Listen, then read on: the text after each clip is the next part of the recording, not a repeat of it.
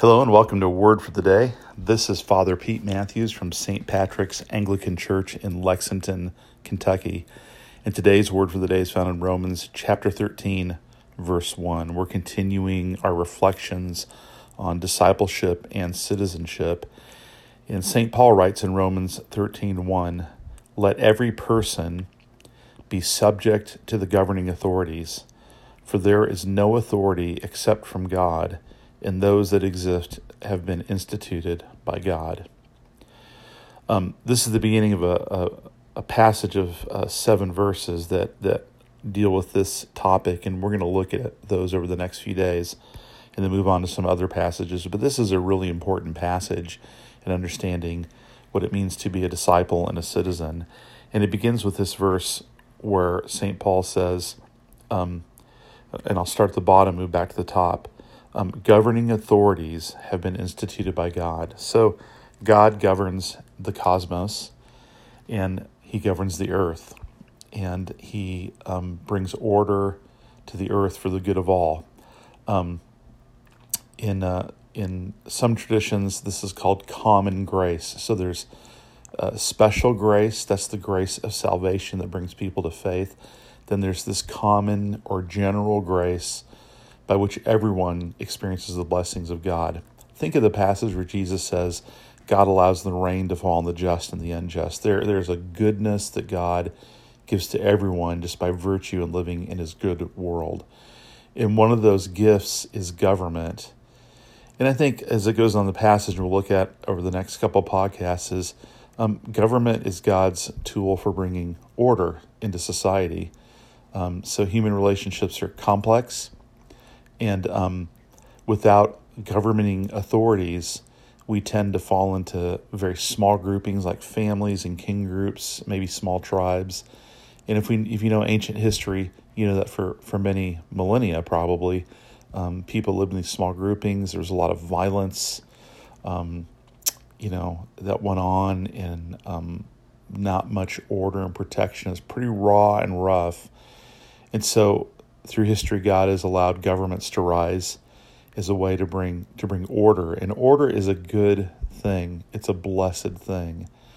And for that order to work, we have to submit to governing authorities. Now, this verse should never be taken, and I think we who live in a democratic society are especially sensitive to this, is a carte blanche that everything government does is good, number one. Sometimes government does things that are just foolish, and we have to live with them. Sometimes government does things that are downright evil, and we can't support it. Sometimes government asks us to be evil, and that's a point where we have to say no to government because our allegiance to God supersedes our allegiance to government. If you listen to yesterday's podcast, we talked about that.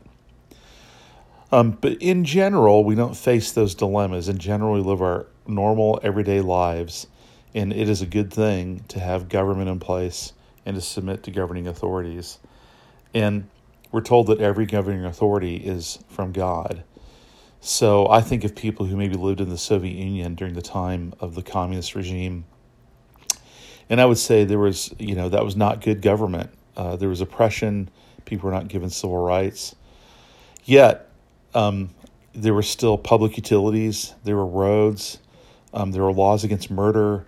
There were a lot of things in place that were still, even with the bad parts, blessings, and God used that.